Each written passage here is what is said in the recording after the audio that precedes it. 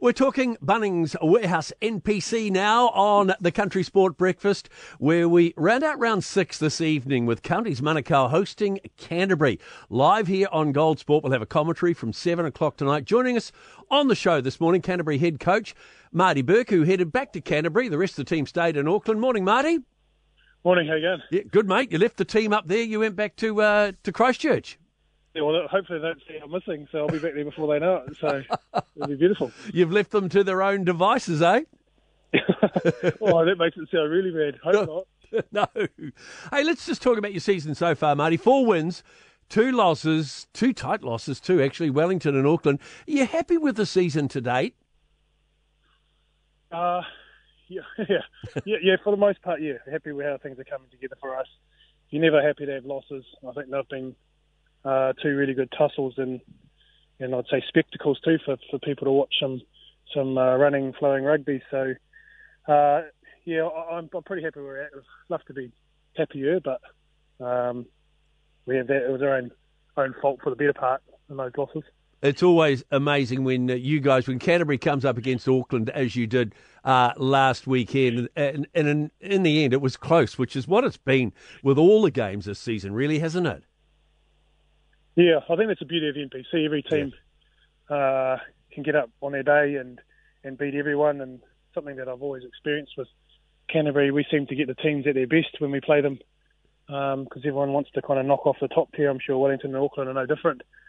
But those historical tussles with Auckland and have always been good ones, and I don't think this is any different. So Storm Week, 3 games in 8 days. How hard is it, not just on the players, but I guess also on the coaches as well? Oh, it's 10 times harder for coaches, mate. Oh, of course it is. Thought you'd say that. No, it's a good week. I think it's if you get the balance right. Obviously, having it towards the end of the round robins, always a challenge with injuries and trying to manage players, etc. But I think our guys enjoy it. You know, you only have to do a clarity session and the captain's running your back into it, ripping into it. So these boys wanted to probably come at a bit of a blessing to have a little bit of a loss going into it, because these guys have got the bit between their teeth and really want to rip into it tonight. Did you come away from the Auckland game pretty well unscathed on the injury front? Well, we've got a couple of things. We made 290-odd tackles in that game, so the boys were a little bit sore. But yeah, relatively unscathed, and we've got quite a few fresh guys down in Christchurch preparing as well, so that one of them, 3 of them end up flying up. So we're pretty good. Counties are a tough team to prepare for. They can surprise teams as they did with the Bay earlier this season. What will be the focus for tonight's match for you guys? Oh, a lot of it's just about worrying about us. Like I envy Counties in the way they've played and the growth they've shown from last year, and the style of footy that they play. They don't leave the ground wondering what could happen most of the parts. It's an exciting challenge for us. The big physical boys, they like to play with the footy, so we've got to be on our toes, and it really sets us up well for what lies ahead for us in the competition. A couple of weeks back, a cracking season with your home game against Taranaki at the Rangiora Showgrounds. It was a sellout. Would you like to see more games like that taken to the smaller centres? Yeah, that was something we talked about at the start of the year. Fits in with our theme for the year around, it takes a village to succeed, and not everyone can get into a stadium as such. And I think if the people can't come to you, you take the game to the people, and I think that's the beauty of NPC.